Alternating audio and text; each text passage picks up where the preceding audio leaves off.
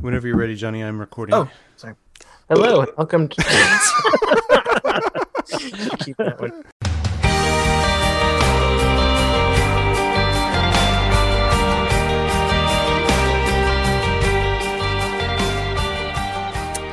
Hello, and welcome to episode 29 of the Erasable Podcast.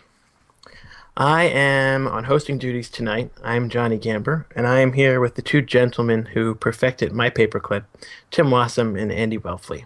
How are you guys doing? Pretty good. I'm great. Perfect?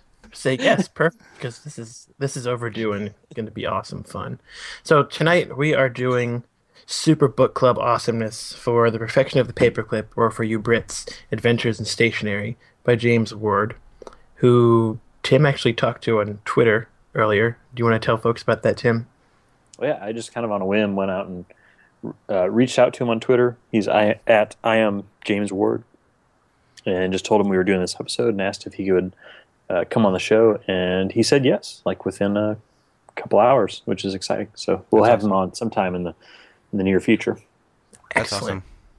I am stoked. We get like the best guests. No offense to other podcasts. We get seriously awesome guests.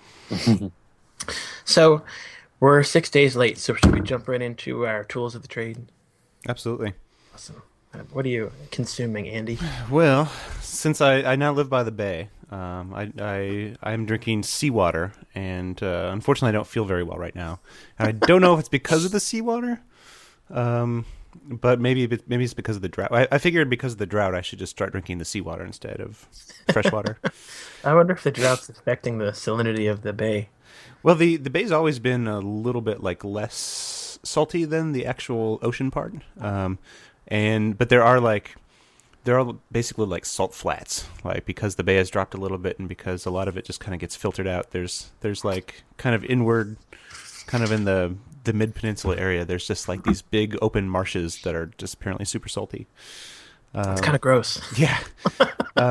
No, I do have a glass of fresh water here, and then I'm drinking some coffee because I slept in a little late and woke up and drank coffee and ate a breakfast bar and talking to you guys. So it's still morning for you. It's still, yeah. It's like 11:50 right now. So are you in your PJs?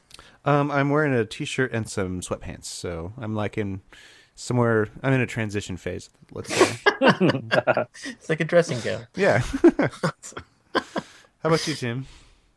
Oh, and I should probably say what I'm writing with. Yeah. I am writing with, I actually have a Tombow 8900 that a friend of mine went to Japan, and I was like, if you see any interesting pencils, bring one back. And so they bought this little 3-pack of Tombows from basically like a Japanese 7-Eleven. They just have Tombows and 7-Elevens there.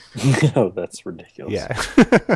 So mostly I like it. It's an 8900, that kind of like olive green color, and it comes in this 3-pack with these little clear pencil caps, which are pretty cool. Oh, sweet. Yeah.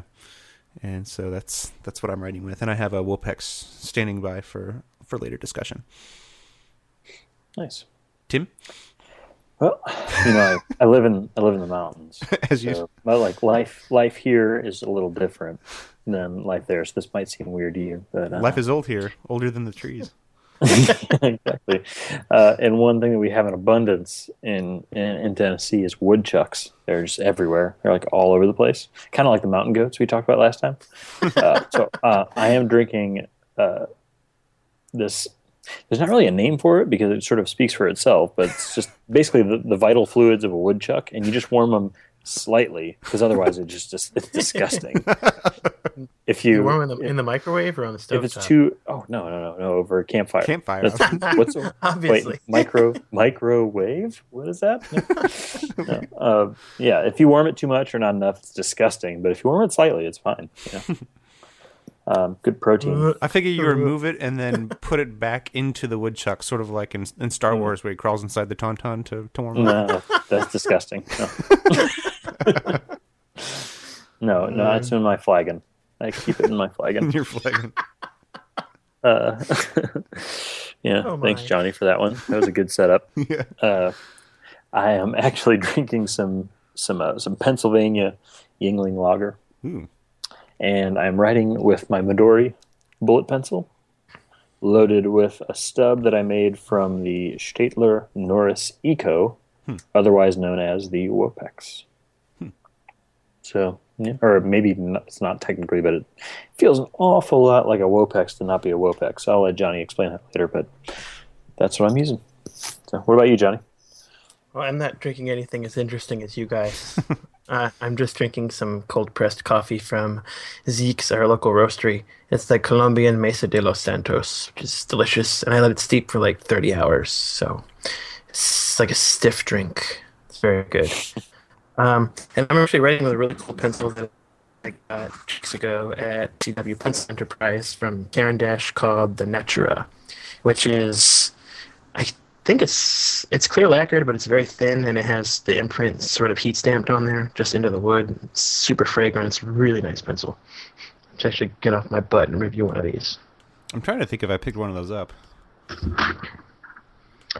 If not, man, I'm going to order like a pile of them while they're there because I like them. Okay, so now we will do our fresh points, and I'm going to go first because I've had a lot of coffee, and I'm going to jump on it. So, anyone who ordered stickers, who was nice enough to order stickers, thank you, super a whole ton, and they're all gone. They should have gone out, I think, 2 weeks ago Yay. from Baltimore. So, if you haven't received them and you're in the U.S., please do send us a message because I figure with that many orders, someone's going to get lost. And if you haven't received them and you're not in the U.S., wait another 2 weeks and then let us know. Yeah, they've hit Australia and Germany. Yeah. And the UK, but it could be, one hit Germany and one will in 2 weeks. Yeah. Yeah, USPS.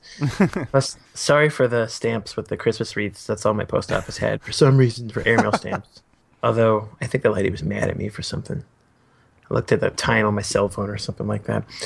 But the one was already lost. We replaced it. So if folks haven't ordered them, we have probably a good 160 or 170 left of the small ones, and I think we're down to less than 10 of the bumper stickers. No, man.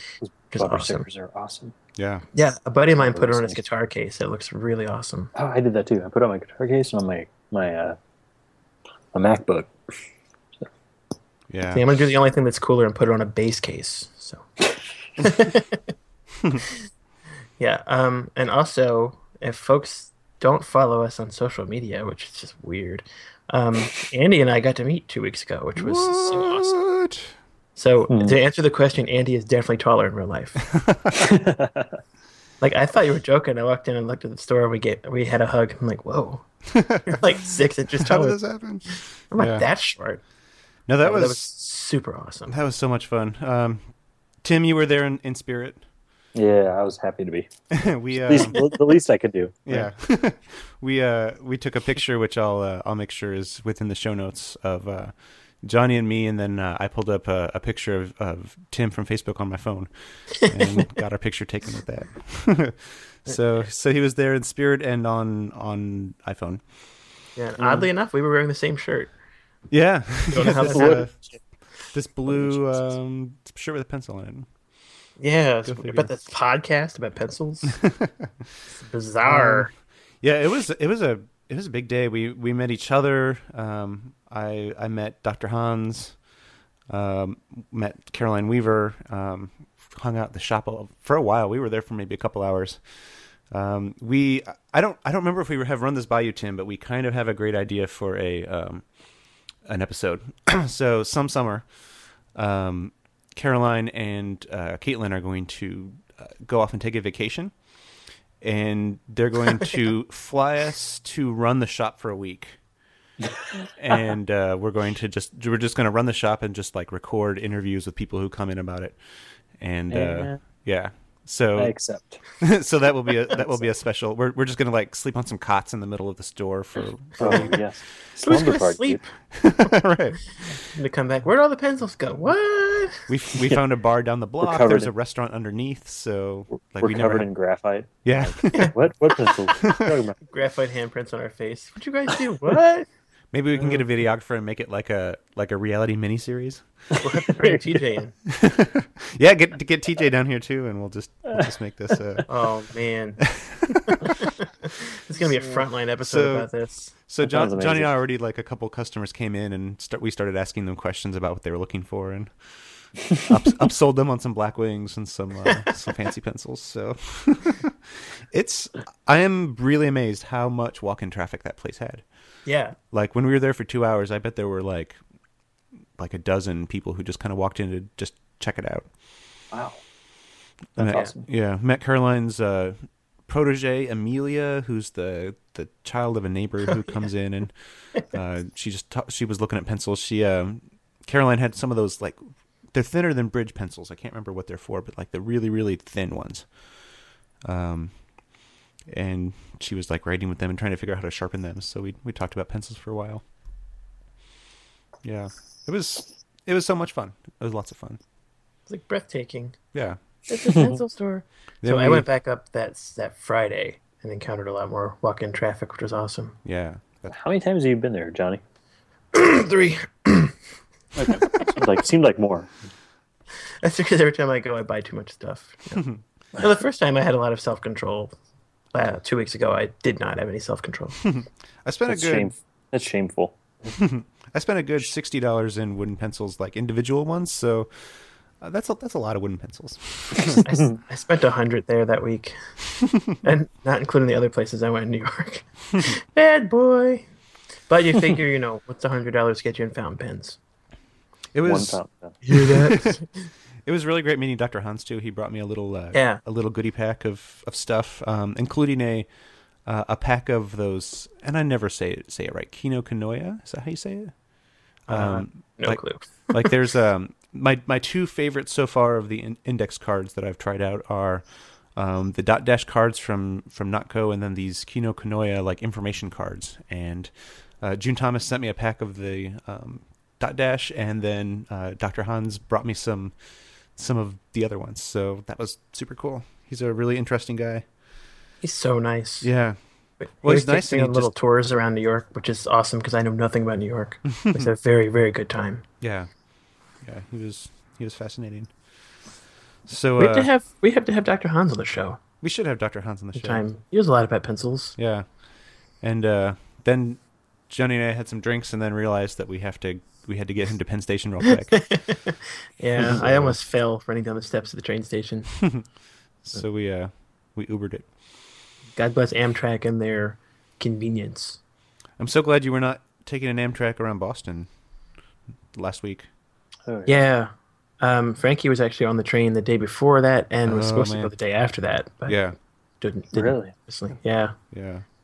I know right where that curve is. It's kind of frightening. Yeah. I said this on Facebook. We've seen that conductor like a million times on the Northeast Corridor. Because he's got the beard. Some of the guys that work on Amtrak kind of dress the part a little bit, which I appreciate. Or like cool beard or carry a pocket watch or something. Yeah. I still love Amtrak. Yeah. It seemed like it was kind of a semi-freak kind of thing. I know this is like totally off topic, but I've been kind of out of the loop for a couple days. Or like the speed the train was going at, was that on purpose? Or did that kind of like get out of control? Or do they know yet? They're investigating reports that something hit the front of the train, that the windshield was broken, and supposedly there was another train that reported having something thrown or shot at it. Oh, man. It was double frightening. Yeah. Ugh. Yikes. There are parts here in Maryland where you cross the bay with nothing on the sides, so a little derailment would mean a sinking train. Oh, man.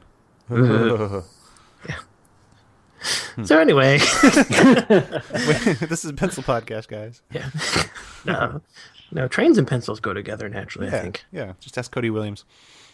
Yeah. Amen. So another cool thing that Caroline was nice enough to do was we did what I think is the first graphite-based stationary blog interview. There are a lot of hyphens in there. So the thing I said I would do, I finally formatted. So if you haven't read it yet, on Pencil Revolution, there's a cool interview that Caroline did answering really nosy questions about her own pencil preferences. And she wrote down the answers in pencil, and I scanned them, so they're all up there. But I haven't typed up the tags yet. You have to come up with a fancy name for that, like Oh, Something like Cheryl from Strike Through has the typecast where she would typewrite it and put a blog post in there. Yeah, Or like Elizabeth from Little Flower Petals has done pencil casting before, yeah, which is awesome because she has cool handwriting. yeah. My handwriting, not so much. So yours isn't a pencil cast, but it's just like an interview like a back and forth. Yeah, the questions are written in her handwriting because mine were all on one page Hmm. because I didn't have the foresight to do it the other way. But my handwriting's not great. It's like Catholic school handwriting. Caroline has a really unique handwriting. Yeah, Definitely. it's Like very easy to read. her logo is in her handwriting. Yeah. And she has new pencils, which are cool. I don't. Did you get one when you were there? The new Caroline Weaver pencils that are Yes. in yellow. Yeah. They're pretty. They're really cool. I need to buy some like this because they're embossed, but sort of like in like her unique handwriting. So somebody made like a custom like punch embosser with I don't know what to call it. Like yeah, somebody made a press just custom to her logo, and it sounds like she didn't pay like too ridiculous money for it. So I totally need to get some of those. I want to get one in my handwriting, but then people would look at it and be like, "What the hell's that pencil say?" God, pencil revolution, jeez. So, my only other thing that I have to mention is that I have like all these new pencils to review. Oh, God, me too. And like I've been Yeah. pretty bad about reviewing stuff in general lately. So I don't know if this is gonna happen. I'm kind of overwhelmed. But I got to be a reviewer for Mass Drop now, so I've got this solid brass mechanical pencil I have to review. So maybe Did you talk to kickstart it? To Kat? No, she got replaced Oh. like this week. Hmm. After I was like, oh, what does that mean? So I hope it's good things Yeah. that cause the switch. But like, man, that brass pencil is something else. It weighs like 5 pounds. It's gonna work out. I got an email from somebody there at some point, and I didn't find anything yet I wanted to review, but I was like, can we stay on the back burner? And You should get one of those modern fuel pencils to review. They're really nice. the modern field pencils? They call them modern fuel. They did the raw aluminum one before, so they sent me the brass one. Oh, yeah. There's only a $5 price difference between the two, which Yeah. strikes me as odd because if nothing else, the brass one's more expensive to ship. It's heavy, like Yeah. really, like wow, this is really seriously a heavy pencil. But you don't have to press down on it. That's half the pressure, twice the speed. Horrible. Okay, well, I'm rambling so much. So or too much? Would you like to go next, Mr. Andy? Yeah. So yeah, it was. I went to New York for work, and there was just a whole bunch of people I wanted to meet. Johnny at the top of that list, but I also met the Bear and Fig guys, Adam and Joey. That was really cool. They walked over and we went and had coffee and talked about stuff. Some stuff I can't talk about, and some stuff that they gave me some of those new what are they called? It's not Tube Rivers. the Path River and Grass. Yep. I just finished one today. They're so pretty. Yeah, they're really pretty. So yeah, those are some super sharp guys, and they have a lot going on. We talked a lot about pencils, just about like I sort of explained the history of, as I saw it, of Blackwings, and why it's sort of like this it has this big mythos to it. So we talked about that.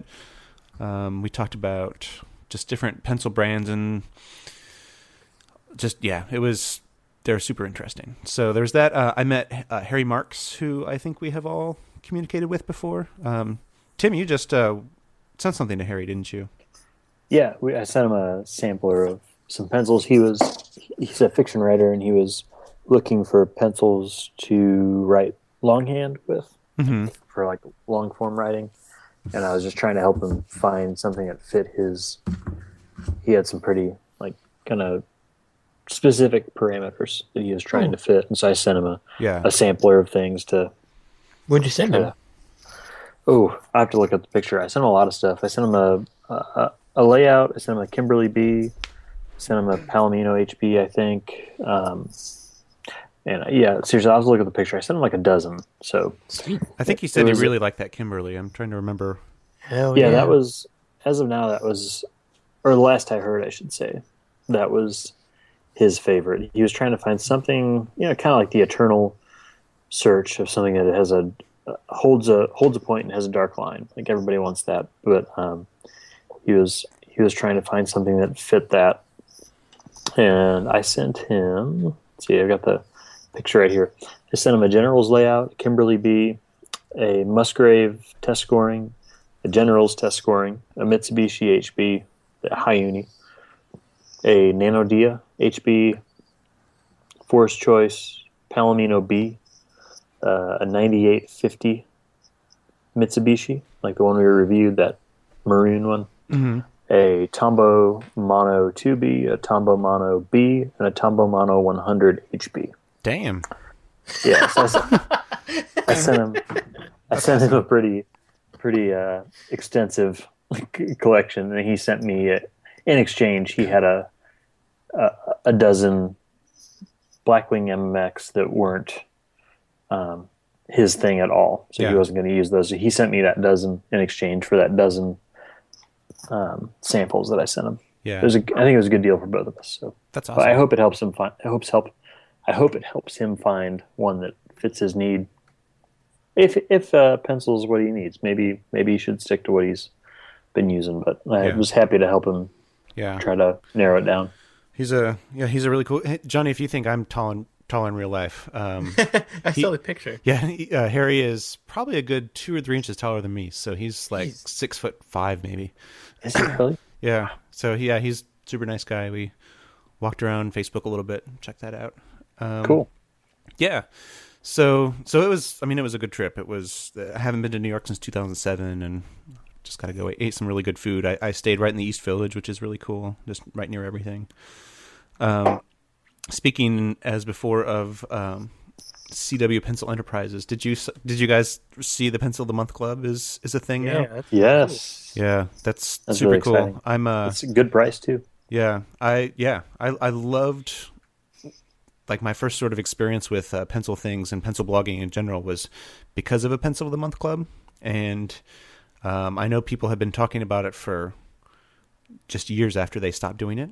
And at some point I was kind of thinking about trying to do that, but then I realized I'm not like, I would just be like buying dozens myself and splitting them up and sending them out. So Caroline definitely has the capacity and the will and the audience built up to do this. So so it's you can buy it in 3-month, 6-month, or 1-year increments, and it is $5 a month. And it looks like she is sending you a really great pencil on the first day of the month for a whole year, if you choose the 12-month, obviously. Included will be a specialty chosen pencil, beautifully packaged and containing a little card to tell you about what makes it special, and occasional little surprises. So it's like per pencil kind of expensive, but it's really about sort of the curation and the intentionality behind it, and truly, Caroline has pencils that I would go so far as to say, like, nowhere else in the U.S. can you buy some of these. Yeah, every time I go there, I'm like, I never heard of that. Yeah, and like, there's a whole brand that she carries. It's Nataraj, Nataraj, and I'd never heard of them before. She had some really, and I had bought a whole dozen of these, really gorgeous, these Tombow recycled pencils where they're brightly colored, but they're stained instead of lacquered. So it's like you can see like a blue wood grain. It's just gorgeous. So I don't know where she gets all of these, but it's amazing. She does a super good job. So I can't wait to see this Pencil of the Month Club. I hope that she'll come and post about it in the group, so we can all kind of have a discussion around this. It's pretty great. So yeah, I'll have a link to that in show notes, which is, of course, at erasable.us/29. Man, one away from 30. Speaking of nothing, well, this isn't anything in particular. So we were talking a little bit about there's a brand of writing instrument called Napkin, which is a funny name. They sell them over at Pen Chalet, they mostly sell pens, but they have some mechanical pencils. They're a really good sponsor of the Pen Addict. They started carrying these 3 pencils made by Napkin, and they're called Forever pencils, sometimes like Forever, like graphiteless pencils, something like that. I'm still trying to kind of figure out the science behind it. You guys read about these, right? Mm-hmm. They have some sort of a metal alloy tip, and it basically lays down a thin layer of oxidization onto the paper. So it doesn't work on all paper, and it is essentially like it just goes forever. Like you can conceivably never run out of way to write with it. And it's interesting so far. It's really cool looking. Like napkin, they're clearly there to like design something neat. And it doesn't perform super well. I haven't quite figured out where there would be a use case where this would be the best thing to do, but it's fun to try out. So I'm trying the Prima, which basically looks like a chopstick or like a knitting needle or something like that. And they have other ones too. They have one that's really gorgeous, and they all look beautiful. But like, yeah, like one of them is $100 for something that doesn't write super well. But yeah, this one is like 30, I think maybe $35. I have to look. And it's fun to play with, but it's definitely not a pencil replacement. Last thing I'll mention is Sticker Mule, who makes our stickers, just started a new kind of like subsite called Button Frog, and they had a special going. So I printed 50 erasable buttons. And actually, I was sending something to Will Fangi, the co-host of my other podcast. So I just included one in there because I just had them with me. So I feel a little bad. I think Will has one before you guys do. I need to. I'll get over it eventually. I saw his. I was like, does he have a button? I had forgotten about him. So like, I saw his picture. And I was like, how the hell does he have a button? I didn't even know we had buttons. And I remembered like us talking about Tim is driving to Shelbyville, and taking them away from him. I'm coming for you, Luke. Gonna like jump him on the way out of school, steal his bag. I needed something just quick and dirty and circular because I was just making these real quick, and so I used the design from the older gray sticker that we made. And they're like 2.5 inches in diameter, which is bigger than usually I like buttons. I usually like the 1-inch buttons, but at the moment they're only offering that one size. But so we have 50 of them. I'm going to send some to you two guys, and then we'll figure out how to put the rest of them up for sale a little bit, just as a limited run. And then if they seem popular, and it seems like something that maybe we can get different sizes from Sticker Mule or no Button Frog, we can make more of them. So yeah, swag. Swag, baby. Swag. So that is all of my fresh points. How about you, Tim? Well, we talk about bullet pencils an awful lot, and kind of where most people, like with bullet pencils, the place they start, if it's not vintage, until the twist and the bullet pencil, is it TT and ST came out, is the Midori. And I bought a Midori early on in the show. I think I talked about it in one of the first episodes, and I remember Andy talking to me about buying, saying make sure you get the refills and stuff like that because they have this semi-proprietary refill. But I've learned over time that you can basically cram most things into it. Really? Yeah, I mean, unless it's thin. Yeah. As long as it's like I have the proprietary refill in sometimes, but the things I most often have in are a Golden Bear or a 602. Usually a Golden Bear is the most common. But lately I've had I just put a new one in actually, but a Wopex stub. Yeah. Actually, I cut it too short this time, so I used my Karas Customs tube of plastic that they use so you can fit different refills into one of their pens. And I cut a section of it off to fill in the gap below the Wopex stub that I'm using. But so I was just gonna mention that I think that is, I don't know. I mean, I like all the bullet pencils that are out there right now, but outside of the vintage ones, I really love the Midori. I think they did a really great job of keeping it lightweight. Yeah. And small. It's not overly kind of industrial or something, and sometimes that kind of gets in the way. So we've really like recently fallen in love with the Midori. Yeah. I was going to mention that. I love I love how lightweight it is and just that stamped brass, and it's really hardy, which is nice. It's probably not like tactical, like the twist or the ST/TT, But yeah, it's a really great pencil. I And- actually lost mine sometime, and I have no idea where it is, so I need to get another one.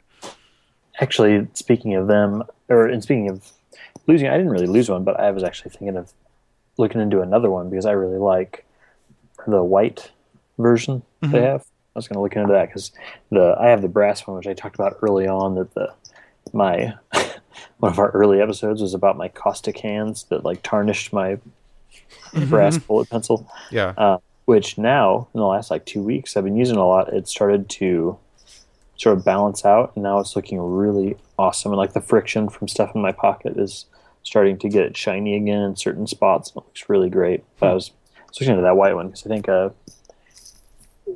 group member Chris Zietz, I guess is how you pronounce it, but he's pretty active in the Facebook group and talk to him on Twitter a lot. And he's actually in our stationary fantasy baseball team. But he has a white one. They look really awesome. That's cool. So the other thing I was going to mention.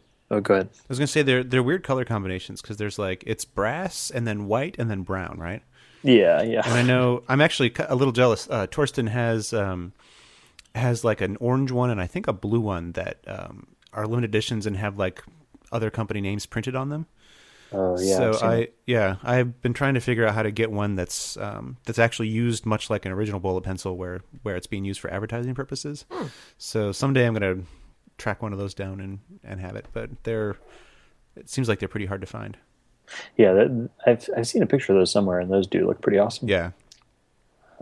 Next thing I was going to mention is that Charles Berolsheimer posted something on his Instagram. Yeah, I guess he was on his way to some business trip and had a few prototypes with him that are collaborations between Pencils.com or Palomino, or whatever you want to call it, and Metal Shop CT.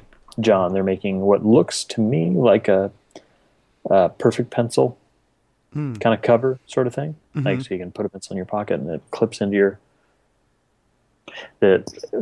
your breast pocket, which looks awesome. We'll leave that. I don't know anything about it, but I just wanted to mention that it was they looked pretty cool. We'll have to see the details and see what it's like, see when it's coming out, and also the price is going to be, important for me because there are things like that are pretty affordable, and I don't know if I'll want to go out and spend, like overspend on something like that when I can get one for cheaper. But I'm super excited to find out about them because they look pretty interesting. I'm interested to know so I've actually never used a perfect pencil like thing like that. When you have like a full sized pencil, like a just brand new pencil in there, how do you clip it to your shirt pocket? Because it seems like it would just be way too long. Well, the Faber-Castell ones are all tiny. The ones. Yeah, I was going to say you don't. Yeah. Yeah. That's the only answer is that it's for pencils that have been used down. Gotcha. A couple inches, because if it's full size, I mean, it's a cap, but I mean, you can get caps for like a dime, from these packages. But it's just kind of a high quality cap that you can use to put something in your breast pocket or whatever, but it would have to be a shortened pencil. Yeah, that makes sense. Yeah. And the last thing aside, I was going to mention, like Johnny, that I have like a million reviews to come because I have all this stuff piled up that I want to write about that I've gotten from various places that I'm really excited about. So this summer we're going to be, as of the end of next week, I'll be done with school for a month and a half. Yay. So I'll use some time during Henry's nap times that I'll be writing reviews over the summer. But I finished my master's degree recently. Yay! Thanks guys. Last week. Yeah. I don't want to embarrass you. Sorry. No. Yeah, I was really happy to get it finished up, and I got some very nice gifts, including Johnny, who sent me a copy of The Days of Henry Thoreau, which I'd been wanting to read for like 2 years, which I was like overwhelmed by happiness when I saw that coming out. I was like, that is so perfect. That's awesome. So I'm going to read that this summer, which I was so thanks, Johnny. My pleasure. But I got a couple gifts and I made some stationery purchases with the gifts from family. One of which I'll only mention in like one sentence because it's a fountain pen. I don't want to scandalize this podcast, is I got a Lamy 2000. Beep. Yeah, which I'm just going to leave it there. Um, That is a it's pretty all pen. right. It's pretty amazing. It's outstanding. But I'll move on. I won't dwell on it. Did you get But I the also black one or the oh yeah, steel? definitely the black one. Yeah, Super the Macrolon, pretty. and it is really awesome. But and besides that, paper wise, which this relates to us, is I got a Nanami Seven Seas Writer notebook Hmm. with a graduation gift, which is a notebook it's made in Japan, but it's sold from California, and it's made with Tomoe River paper. And I first heard about it on I guess it was the Pen Addict, That's where I but it first heard was about it. yeah, but it was because I couldn't remember because it was mentioned by J. Robert Lennon, who is one of the co-hosts of the Lunchbox podcast, and I couldn't remember if he had mentioned it on Lunchbox or just on Pen Addict, but he has used it for drafting stories and novels, and he had mentioned it. That's how I found out about it. But it's a notebook that's made with Tomoe River paper, and because that paper is so thin, it actually has 480 pages in it, which is awesome. It's Jeez. a ton, but at the same time, that's 200 or 480 pages. But I'm putting it side by side with the little Bob Slate notebook that Johnny gave me. The what's it called? 6x4, and it's like Mhm. not even twice as big. Like it's still pretty slender.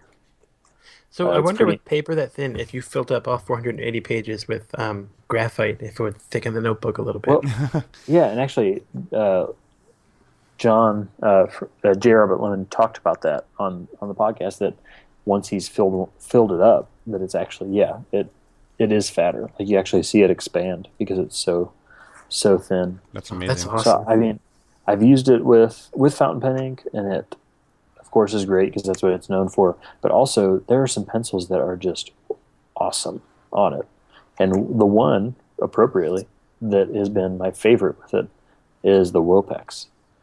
It write like you barely have to touch the paper, and you can just write. And of course, I was going to talk about this later, but the Wopex has like an eternal point. It's like never, like never wears down, and it works so well on this paper, which I was not expecting at all. I was expecting the Wopex to be like really light, but because the Wopex is so dense, you can write on it, forever. So they're really nice notebooks. I guess you could say they're on the pricey side because of how much you have to pay for one notebook, but at the same time, it's twice the size of a Rhodia, or it's so many pages that it's actually a really good deal. So I would really recommend it. If you haven't tried the Tomoe River paper, it's something special. It's like cream color. In the notebook, it's cream colored, and they have a 7 millimeter rule, which is like perfect. It's not. It's like I think it's somewhere in between college ruled and wide ruled, That is really nice. It's which is really comfortable. Yeah. graph paper is usually like a 5 millimeter rule, so this is just a little wider than that, which is nice.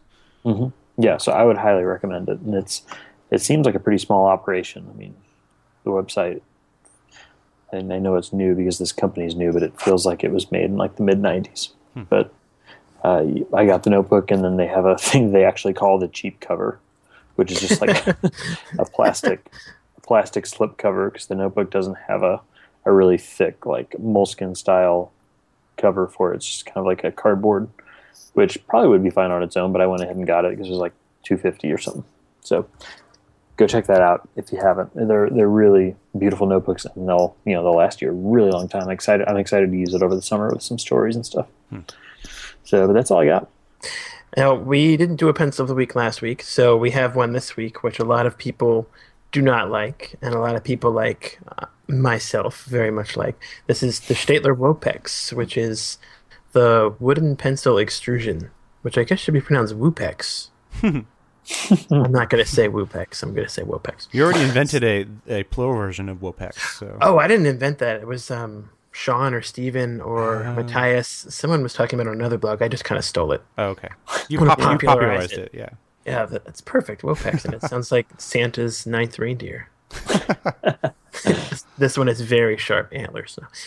This pencil is made of an extrusion of what is it? Wood flour. It's wood flour mixed with plastic, not unlike those horrible Eagle pencils that we had in the 80s.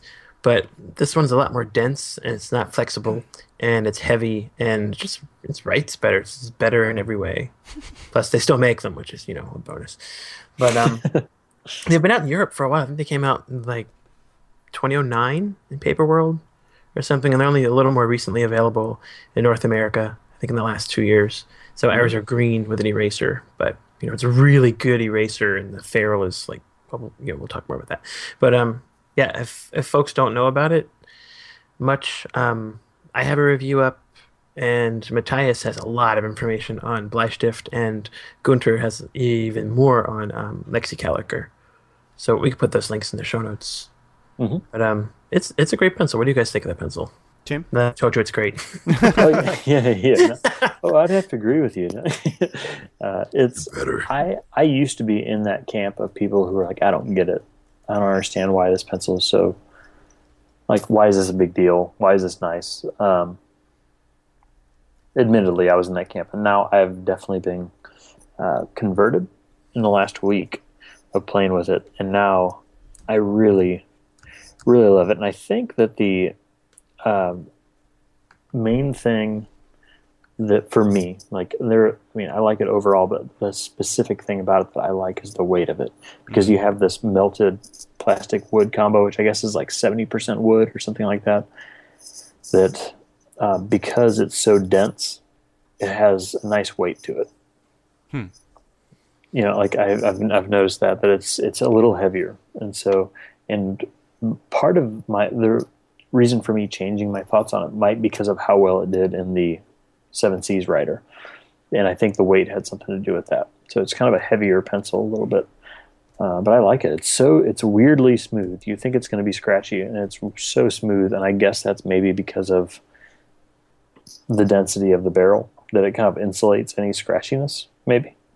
Well, and I know, and like you, I really do love the weight, and I like the kind of like velvetyness of the outside lacquer / rubber or whatever it is. And I think that it's a little like I know the lead is reformulated a little bit. I think Charles talked a little bit about this when he was on, but in order to like stick inside that barrel of wood, it needs to like kind of merge with it a little bit more. So the lead is a little bit reformulated in order to be able to be put in there, because it has a different sort of like flexiness to it. I think it needs to be a little bit more flexible, from what I've heard. So yeah, I love the weight. I love the look and just like the tactile feel of it. I think that why. So I would probably give it a B, and I think that's mostly because it's a little bit lighter than I generally like, and it's also kind of hard to sharpen. You can't run it through like a Classroom Friendly, for example. As we talked about when we first started talking about Wopex in one of the early episodes, you have to use a sharpener with a little W on it that kind of comes with it. And Johnny, I know you are the one who explained that to me. I don't really understand it. Yeah. I haven't found that it works better, but Yeah. I found a couple crank sharpers that work pretty well from Delhi. One of them it's a long point. It's not classroom friendly long point, but it's pretty long, and I don't know why. Like there are two different finishes on the Wopex. Their European one is thicker and very rubbery and sort of almost has like glitter in it. And then when they release the green ones over here, they're a little more like clicky and a lot drier. And those you can get into one of those sharpeners and get the auto stop to work. But the European one just baffles the auto stop, and you've lost Yeah. 2.2 inches of pencil, Yeah. and then broken it to boot. I found But, I found that out the hard way. Yeah, Matthias has a bunch of articles on how to sharpen them. He gets some nice points on his. Yeah. Plus he likes the I'll knife look- sharp too. Johnny, I'll have to look at those. Yeah, Johnny, you did something to one of your Wopex the other day. Yeah, I've seen people peel them. So I peeled one, and I also cut off the ferrule and cut off the eraser, so it was just totally naked. And Charlotte picked it up off the table and put the ferrule back on and put the eraser back in the ferrule and said she fixed it. How nice. But I did it to a neon one, which was stupid because I have a million green ones, but I don't have a million neon ones. Well, I do, but not a million neon orange ones. I might have 10 dozen of the neon ones like right next to me. I remember when Staples had that big Wopex sale and everybody went a little crazy. Well, I bought 7 dozen and they were all broken, so Yeah. Staples sent me another 7 dozen and they were also all broken. But they were like, "That is, just keep them all. We'll charge you for one." Now you have Like, 14 dozen broken pencils. yeah, so whenever I shared them with people, I'm like, I didn't give you the broken ones. They're all broken. I actually gave you a better pack than the ones I kept, so don't hate me. But yeah, Cool. awesome. What grade would you give it, Mr. Tim? I would. I was prepared to give it a B plus, but now I'm tempted to give it an A Woo! because, yeah, I've just kind of been a convert, and now I'm sort of smitten by the idea of a Wopex 2B pencil, which I just found on Amazon, which I didn't know was a thing until as we were recording. So Staedtler makes a Wopex 2B, which I really want to try. That's awesome. They're orange, and they don't come with a ferrule, but there's a 12-pack, which they're like 15 and free shipping on Amazon, which That's not a bad price for those, actually. is not bad, and I'm sure they're not like super common, so maybe it's coming from somewhere far away. It says it would be delivered. If we order it today, it would be delivered between June 16th and July 8th, so I'm guessing it's coming from overseas somewhere. Yeah, Staedtler's really, really strict about what they'll send to different countries. They won't sell us those Wopexen, and they won't sell us Norris, no matter what you do and how badly you beg. Punks. Still with Americans. Yeah. So I'd give it an A. I think I've been kind of converted by the weight, and they're so smooth. They're much lighter than I usually like, but they're just fun. So I'll give it an A. I would love to give it an A because I don't know. It's a very good example of what it is. Yeah. It's supposed to be an eco pencil, and it's at least as green as all the other pencils. And I find that it's some of those recycled wood pencils are just a pencil with no paint on them. You're like, whatever, it's just a pencil. But whatever is the something different. the non-wooden part of it, will it like degrade? I don't know. I know there's a thing in there where there's palm oil involved somehow in the process, which people have brought up as being non-ecologically friendly. But was it Gunter? I think Gunter's actually had conversations with the people at Staedtler, if I understand right. And the palm oil is part of why this pencil doesn't smear. It adheres to the paper really well because it hardly ever smears. It doesn't transfer to the other page, but it's a little difficult to erase, which is fine with me. They're really good for like pocket notebooks and planners and things like that. You guys want to start our main topic, our book club of the perfection of the paperclip? Yay! By Mr. James. Yes. Please As we do. mentioned earlier, we might get to get on the show, which would be so awesome. That would be super cool. We've had some really good response of people, reading it and buying it based off our affiliate links, and others like who have gone to an independent bookstore to buy it. Like that's even better. So yeah, lots of people buying this. I actually kind of broke one of my rules and I wrote in the margins, which I don't usually do. Yeah, Did you use pencil? Yeah, well, I in pencil definitely. I actually kept a one of those little Ticonderoga golf pencils by my bedside. So it's kind of a crappy writing experience in the book, but it's a small portable thing. They're so adorable, though. They're so cute. Just give them out of the bathroom or something. I had a dream about those the other night. You had a dream about them? Yeah.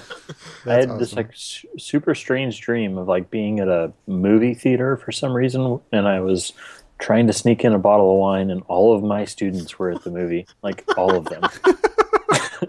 and one of them was passing out pencils, and it was in a box of those mini Dixons. Yeah. That's what they had. It was really weird. I don't really. That's I usually don't remember my dreams. So that's 100% more than I usually remember. But it stuck with me. It was really weird. I wonder if teachers have that as an anxiety dream. They're trying to do something kind of trashy, and all of a sudden the students are there. I was pulling my flask out in math class, and one of the students all pulled their phones out and were going to take a picture of me. Yeah, I had 80 of my students were at this movie theater, and I was just so happened to be. Yeah. What movie was it? I don't remember. Ah. Something black and white.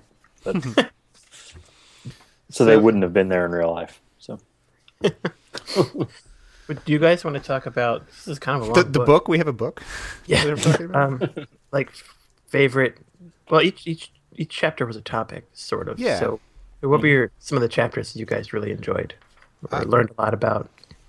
I have to admit, and I feel a little sheepish saying this, but like, I feel like I knew most of the stuff in the pencil chapter. Oh yeah, man. Yeah, so like that was sort of my least favorite. Well, one of my least favorite chapters, just because like it was nice to see things reinforced and talked about, but I definitely learned a lot more like in the pen chapter and the paper chapter. The paper chapter was awesome. Yeah, the paper chapter was really great. yeah. I think, oh man, I don't even know what my favorite between like the pen and the paper chapter was, but both of them were just fantastic. He talked a lot about moleskins in the paper chapter, which is really good. Yeah, that was a good transition. Yeah, The China thing. yeah. He talked a lot about the differences between parchment. I guess I never even really knew what the difference between like parchment and papyrus was. And that was really interesting. Parchment is based. Let me see if I'm remembering this correctly. Parchment is based on like animal skin, right?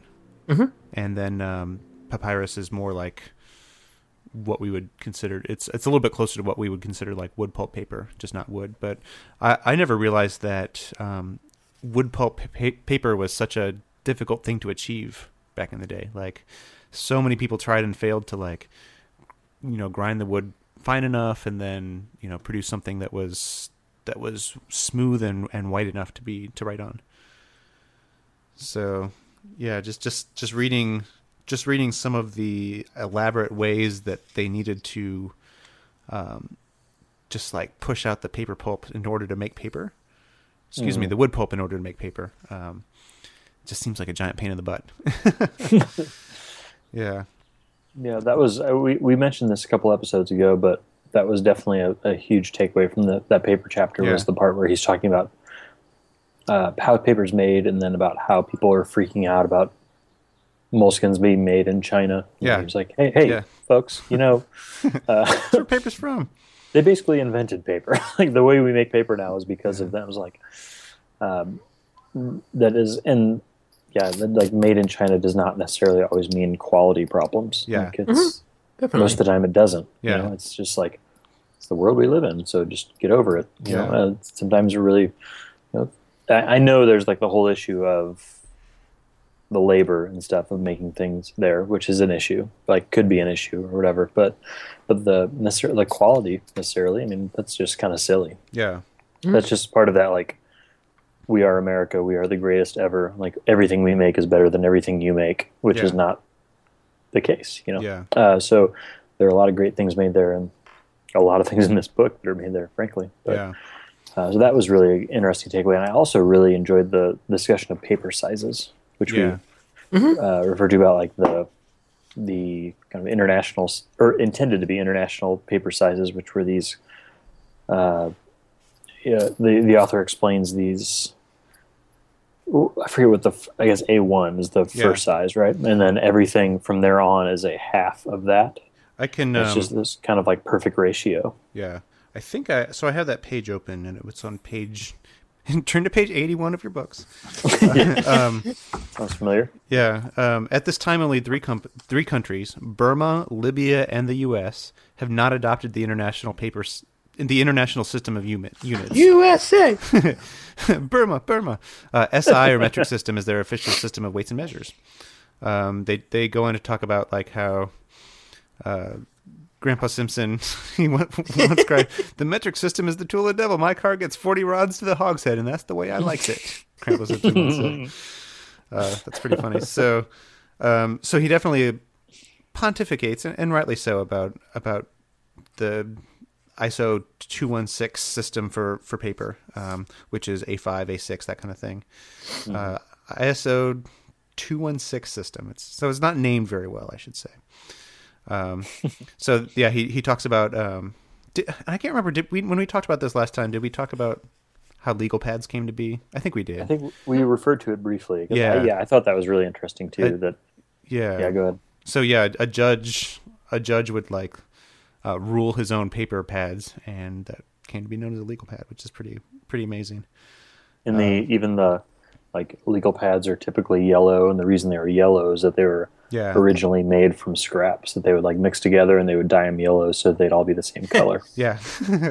which is really interesting. Which So yeah, when I was reading, there's some heavy stuff in this book. Like for example, the guy Thomas Hawley, who was a kind of a key figure in the development of legal pads, the company that he formed around that, Ampad actually. He misappropriated funds. He misappropriated $35,000 in 1903, which is $35,000 a lot of money now, let alone in 1903.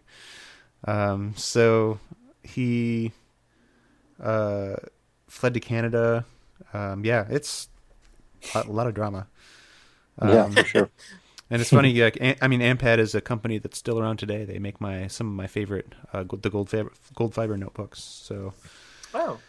Yeah, and I think I'm sure they're owned by some bigger, larger brand, probably Newell Rubbermaid or something. But yeah, so the paper chapter was super great. I actually really liked, and I feel like I'm rehashing a lot of what we talked about last time. But the business card chapter was really good. The stapler chapter was really good. Yeah, what did you like about the stapler chapter? I sort of really liked how much he tied it into Office Space, and how Swingline did not make a red stapler. And then after Office Space, people started requesting them so much that they saw a business opportunity and started making that. Do you guys have one? I do not have a red Swingline. Not a red one. I have a slate gray one that I use at school that I don't let my students touch. Yeah, I'm the cool kid. I have a red one. Yeah. It's kind of beat up. I've had it for a long time. I think it's interesting how it used to be that basically every different stapler brand had its own format of staples.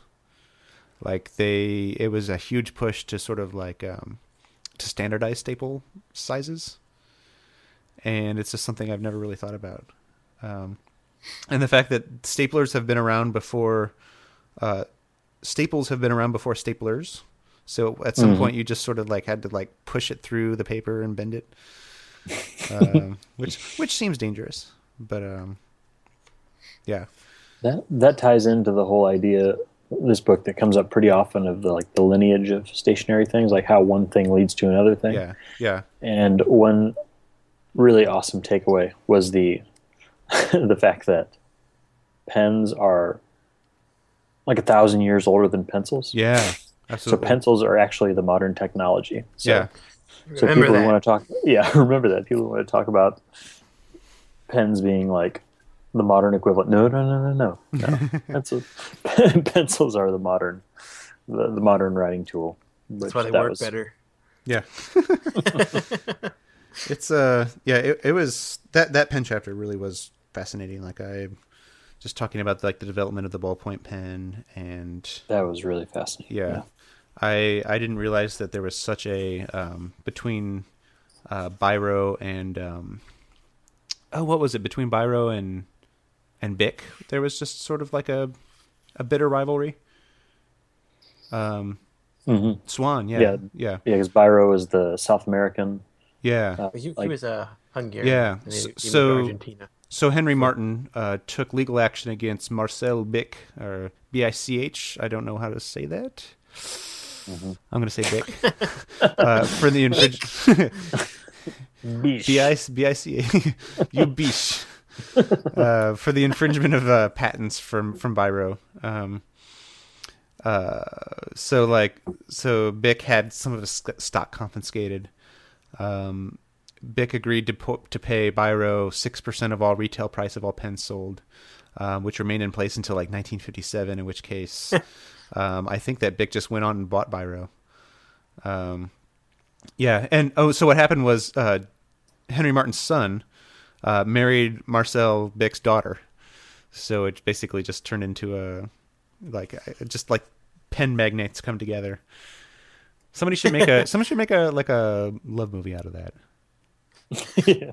Love Like movie. a romantic movie, not a love movie. Get the ball rolling. Yes. Yes. Nicholas Sparks, where are you? That's not nice. I think we can write this.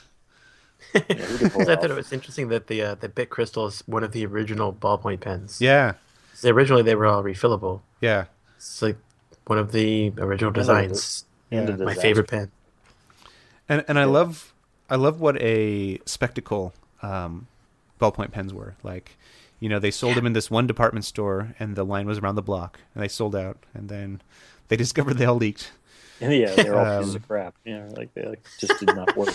And I think they were all like $25, which is something like more than $100 equivalent today, which I just can't believe. Like, can you imagine? Like, I mean, there are pens that obviously cost more than that now, but there's not sort of like this like spectacle around them.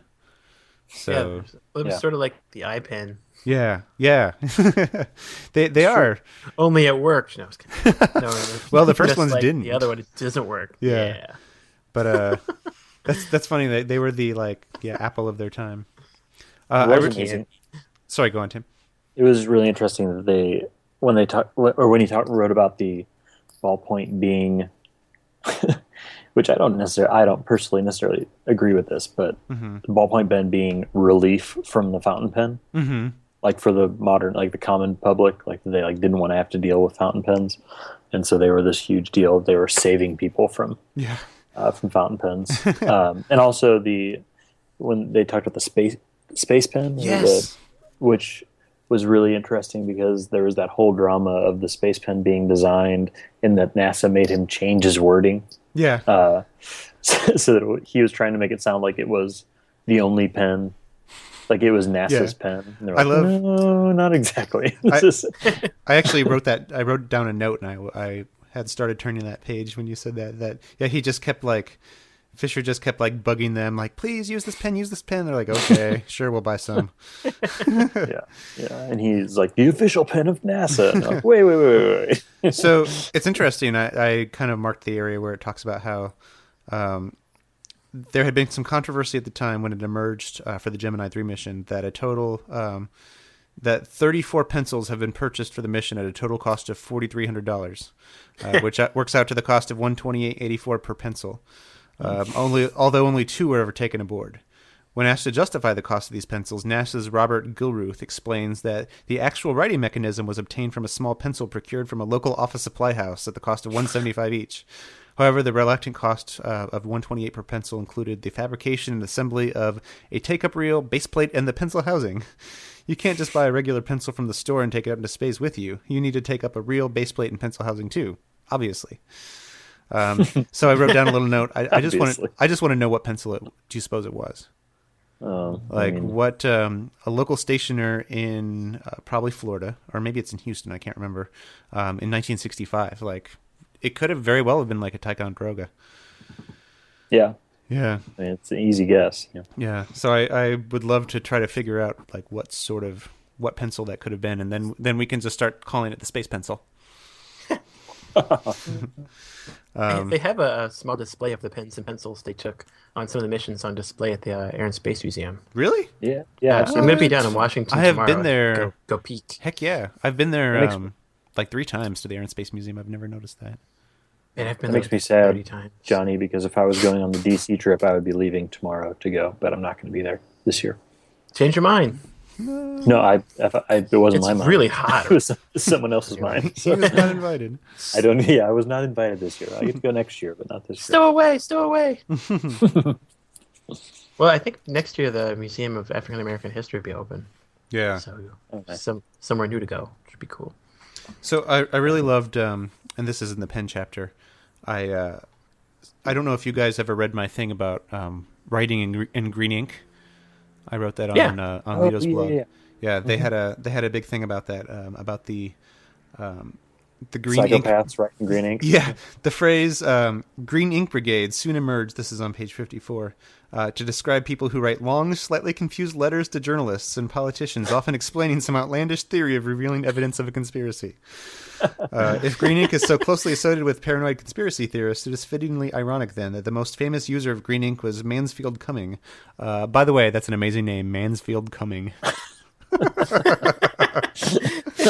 The first director of MI6. Cumming would sign his correspondence with initial C in green ink, a tradition continued to this day by the current director, Sir John Sawyers, which is interesting because I bet that has something to do with Operation Cicero, which is the story that I read about British espionage, and the commandant of the the German embassy writing in green ink. I wonder if that relays over. Which is also interesting because the director of MI6 signs off stuff with just his initial or her initial.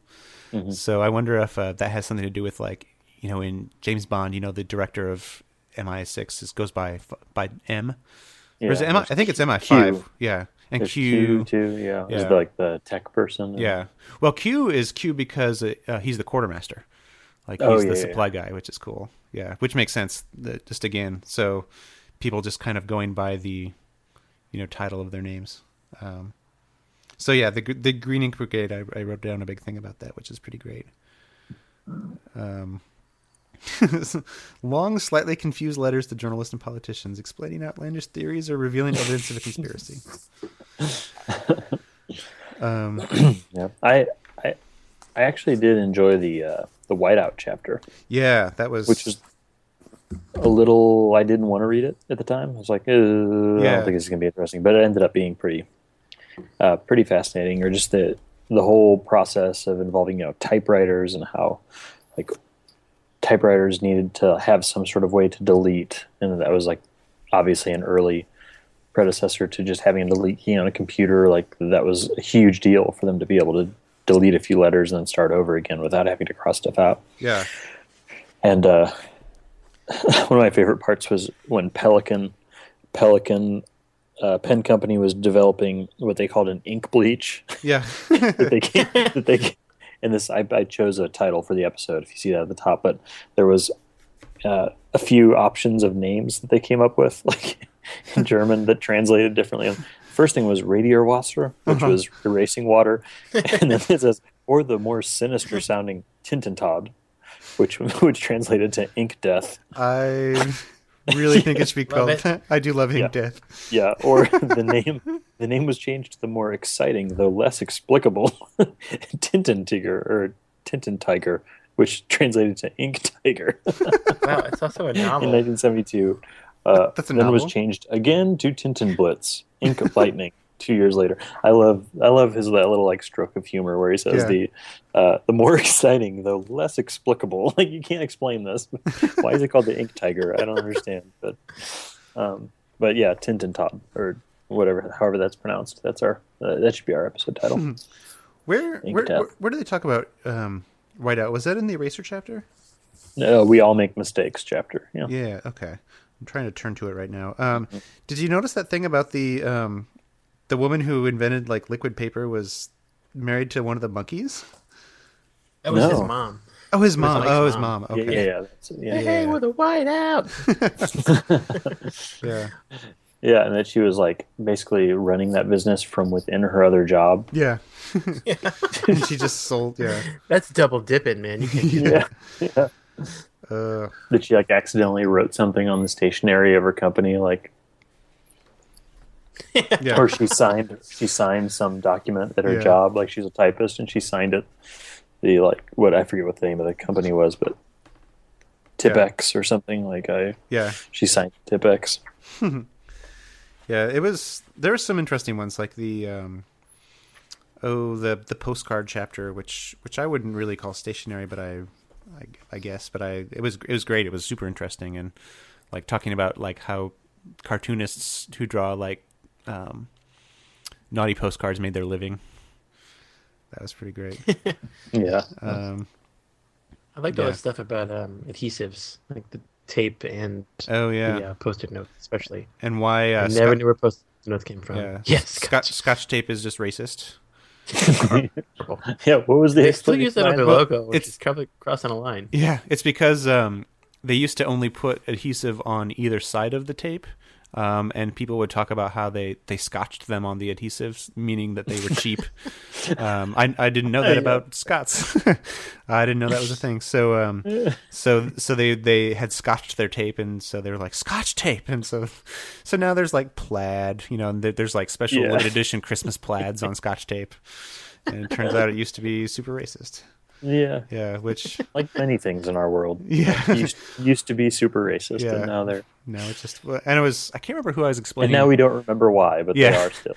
I was explaining to somebody about that, and then I was like, well, like yellow pencils are yellow because they wanted people to remind them of the Orient, and like somebody I was talking to that about was just like, whoa, yeah. So pencils too are. Yellow pencils are pretty racist, but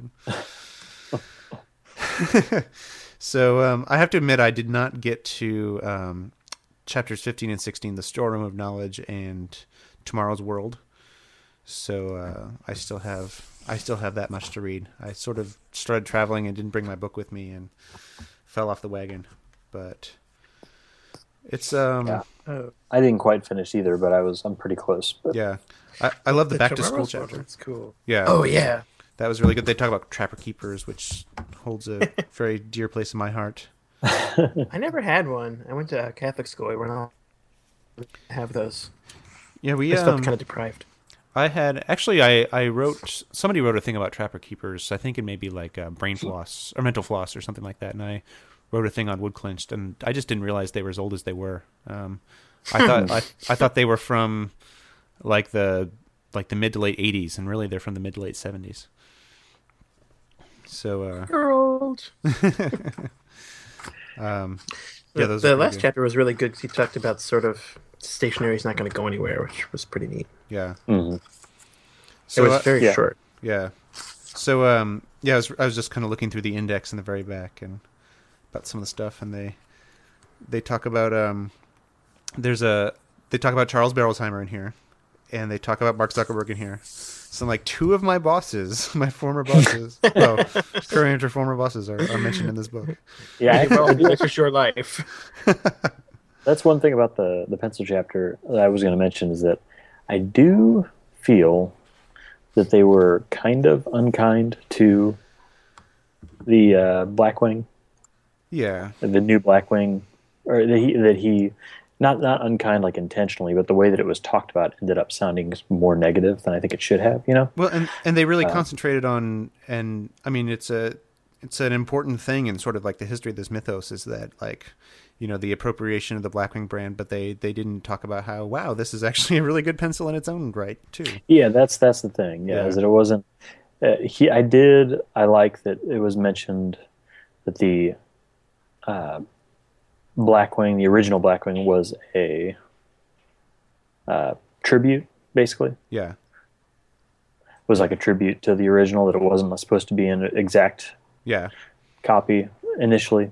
Yeah. And so I like that he pointed that out. But then, he doesn't mention the fact that the new 602 is pretty awesome. So, anyways, that was one thing I wanted to point out that I was a little, which I understand. It was just you don't have unlimited space to write about this stuff. But yeah. But I'm glad that they mentioned sort of like the Blackwing, mythos in general, just because it's a pretty important part of of pencil history. But I honestly think that sharpeners could have warranted their own chapter. Yeah, I think so too. But but still, I can see he didn't want to concentrate entirely on the pencil. Why not? Well, I mean, when we write our book, we can. There we go.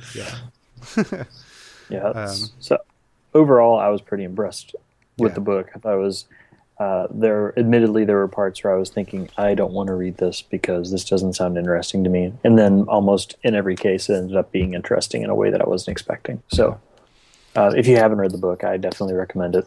If you're interested in this world, if you're listening to this podcast, chances are you are interested enough to read this, and I think you'll find it very enjoyable. So should I read some of the comments on Facebook about the book for discussion? Yeah, any questions or anything? Yeah. So our own Dr. Hans mentioned, he goes, I hear somebody else say the same thing, but the book made me want to seek out an old stationery store or two and see what might be lurking on some back shelves. So perhaps some discussion of old/independent stationery stores could be interesting. I have one in mind that I'll try to visit tomorrow, which he did. It would also be fun to hear if the three of you have any vintage office supplies that you're particularly fond of. I'd also like to hear if you have any stories of great finds, or perhaps the listeners could chime in with theirs. So I can actually start. I have a box of bond paper, just like I would say it's probably like legal size, legal length, legal paper length, and it is paper that the lines are numbered, and it's made to type up. I'm thinking legal documents where you need to number each line. So it kind of it aligns very well with a certain size of typewriter. Set to a certain length. I think it lines up with one of the like IBM Selectrics or something. And it's about half full, and I really haven't used the paper that's really nice, like cotton bond paper. And I just have it because it's a super cool box. I like that a lot. So I have never actually been to one of these kind of like old independent stationery stores like Fowler's, which James Ward goes to, or that one that Dr. Hans went to in New York just recently. He posted in the group about it. How about you guys? I have nothing like that around here, Yeah. so I haven't been to anything even remotely close to that. Yeah. I wish Yeah. I wish I had. I mean, as far as old stationery that I'm interested in, I really identified with the paperclip chapter, and that reminded me of like a lot of different styles of paper clips that I was really, that I really enjoy. And I have a small, like, semi collection of what I would call paper clips, but also I guess you could technically just call them bookmarks. Yeah. Like that. I think they used to be designated as bookmarks that are maybe a little more ornate, that were my grandmother's, that were given to me. Yeah. So that's something that I always kind of have an eye out for, just good quality bookmarks, or paper clips. Yeah. And then that's kind of like outside of pencils, of course. But Yeah.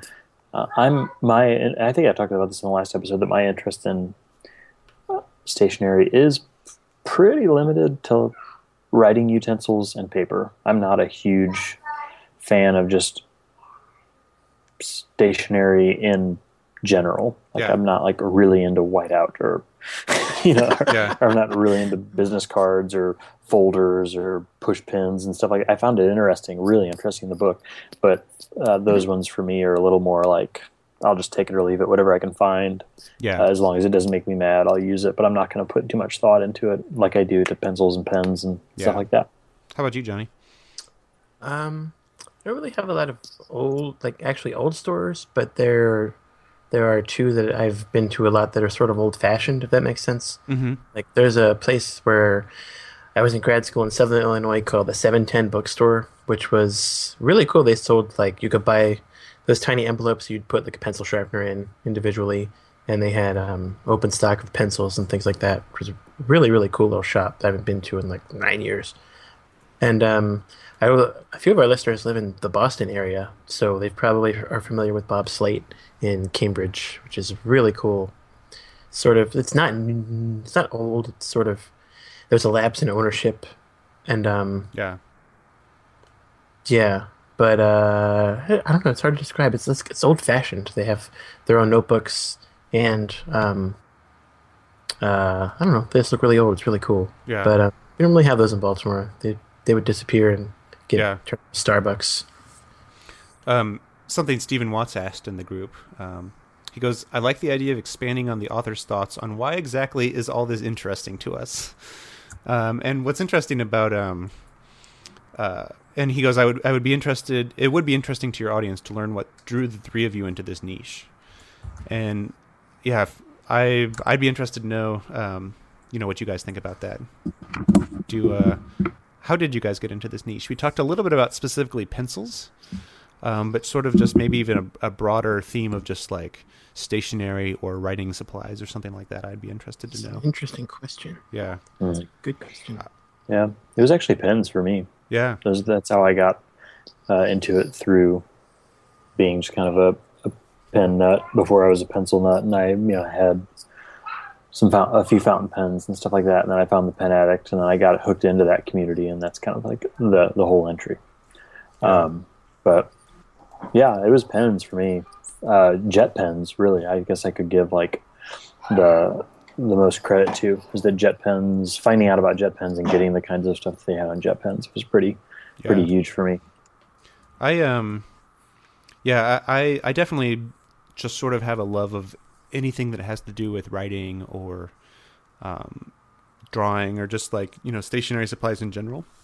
Pencils, particularly so, but I like paper and pens and typewriters and things like that. And I honestly have no idea where that comes from, except maybe that it's just I like antiques, I like old things, I like old history, and I've sort of since I was a kid sort of been in love with the idea of writing on a manual typewriter, old Me too. old journalism, old newspaper movies where they'll bang something out real quick. His Girl Friday is a lot like that. And my grandmother had a manual typewriter that she would pull out and we would kind of play with and type stuff up on. So I don't think I can solely attribute it to my grandmother, but I think that's a big part of it. We really just love the idea of writing with something like that, so it just translates really really well into this, and especially just some of the like ephemera of stationery. It's just interesting to me. We talked a little bit about this last time, but all of these little things were owned by an independent company, and they all came with like a really beautiful designed box, or just a lot of intentionality has been put into, let's just say, this whiteout or this box of paper clips, and that's something I think we lost a little bit as it's sort of been expanded to like, bigger companies have taken over smaller companies. Is in Office Depot, a box of Office Depot pens and a box of Office Depot paper clips have the same design on them, and that's kind of sad, really, because in the old days they would look completely different. So I don't mean to like wax nostalgic about something like that, because time goes on and people merge and people aren't buying that much stuff anymore. But that's a big part of it for me. Some of it has to do with just an interest in things past combined with an interest of writing. So that's pretty good. I'm pretty similar for me too. Yeah. Toffer wanted to know what the most interesting object in the book for each of us is, and I might add a caveat to say that not including pencils. Do any of you guys have a... Did you say that again? Post-it Sorry, you're cutting out a little bit. The most interesting object in the book. Post-it This is notes, like- for sure. Yeah. It's really cool. Yeah, post-it notes, and I mean this The is magic glue. kind of so over obvious for me, but I was super fascinated by the chapter about the paperclip and the gem. Yeah. Talking about the gem and that whole process of like how there was this kind of gold rush of people who were like, oh, we could design something better than a needle, Yeah. and just kind of flooding all of these designs. That was kind of fascinating. That like I love any idea of some design that can't be improved upon. Kind of like how people talk about Helvetica Yeah. type, being kind of like a perfect font. That the gem, it's like hard. It really is kind of hard to improve on the gem. So Yeah. I thought that was really, really fascinating. Yeah. I really loved how he just kept tying things back to his desk tidy. Yeah, So I would love to kind of see that in person. It looks pretty cool. yeah, I agree. And Johnny, you said paper clips? Or no, you said Post-its. Oh, Yeah. Yeah. Yeah. I think in another life I must have been a chemist who was really interested in glue, because whenever they talked about adhesives in that book, it's like, ooh, this is so cool. Yeah. That was pretty fun. Trying to think. Randy Reagan asked a question that's related but maybe slightly separate from. I'd love to hear the answer to yield. If you were stranded on an island and could only have one pencil, what would it be from you guys? Oh, I actually thought about that when I read it. Uh-huh. I have one, if you guys don't have one. The General Cedar Point. Huh. It's the perfect mix of smoothness and point retention. Yeah. That'd be a good one. Yeah, if I had to factor in, like, I had a limited number. If I had an infinite number of pencils that I was taking with me, like, I had like more than enough, then I'd probably take Palomino HB. But if I was limited, like I needed something that was harder that would last longer, it'd probably be a similar to Johnny's, but not quite the same. But the Forest Choice, Yeah, that's really good. which I probably have enough to live on a desert island for the rest of my life because of my bulk purchase of those. But I don't know. I was thinking about that, and I guess if I was going to be on this island for the rest of my life, maybe I would want one of those forever pencils. But they're so crappy to write on. My life wouldn't be very long because eventually I'd just like try to slit my wrist or something. Because what about a Sharpie liquid ink? Why don't you take one of those? yeah, there you go. Liquid pencil. Yeah, exactly. We could use it to kill animals. Right. No, I would probably take. Oh gosh, I don't know. Yeah, something slightly harder. So probably because it would need to last a long time. So maybe a Wopex in that case. Yeah, Wopex would be a good choice. Yeah. Durable. Yeah. Yeah. Trying to think what else we have here. People talk about dulcet. The word dulcet because Lenore said something about how she's going to miss our sweet dulcet voices. So here we are, Lenore. It's funny.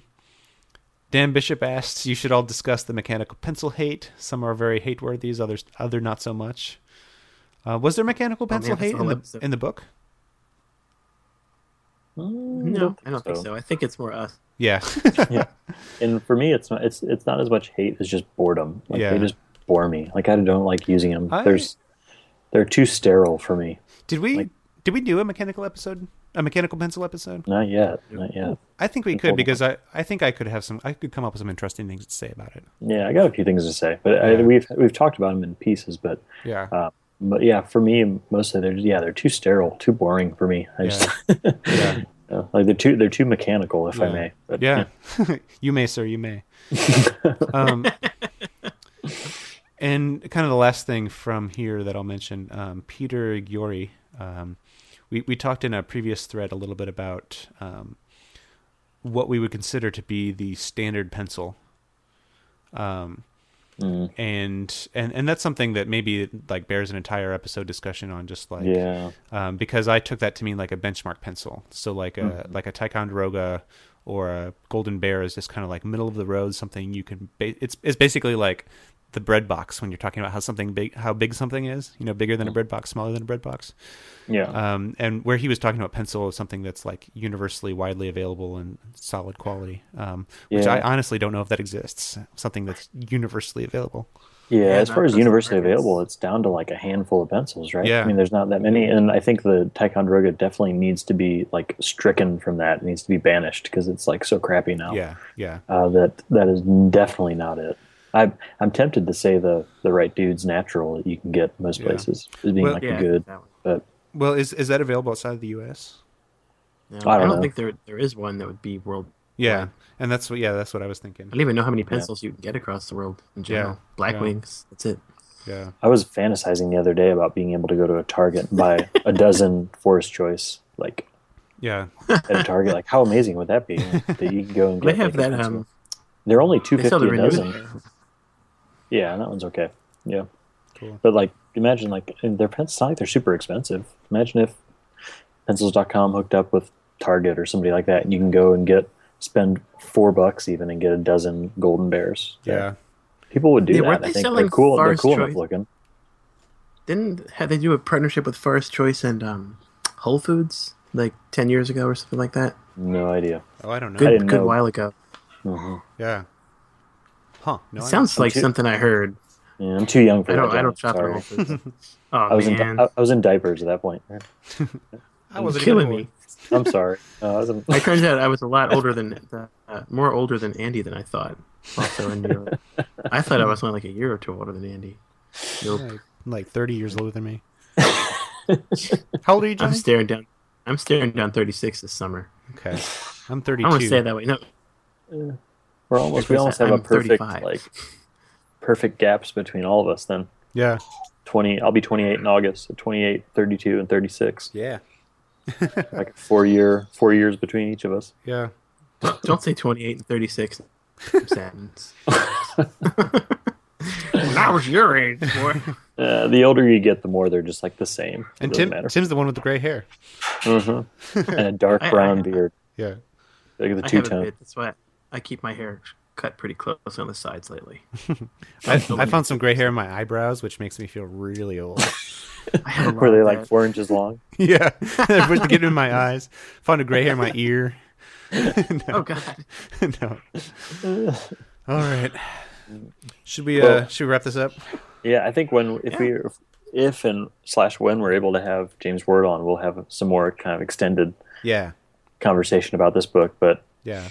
if you have any questions you want us to keep talking about, shoot us the questions. We can talk about it on the Facebook group, or we can maybe bring it up on another episode. But yeah, it was good to talk about it. I was happy to get to do something like this. It was a good kind of change in format and subject. So Yeah. I'm glad you thought of this, Andy. Cool. And if folks have good suggestions for what our next book should be when we do one. I was going to. Well, I'll Besides, suggest this. reciprocity, obviously. Yeah. I was thinking about the Confessions of a Comic Queen that we talked about a lot. Oh yeah. Yeah. What a good excuse to buy that book. Yeah, but maybe even like a classic book, like Pencil, or I don't know. Yeah. I mean, I've not read Days that of Henry yet. Thoreau.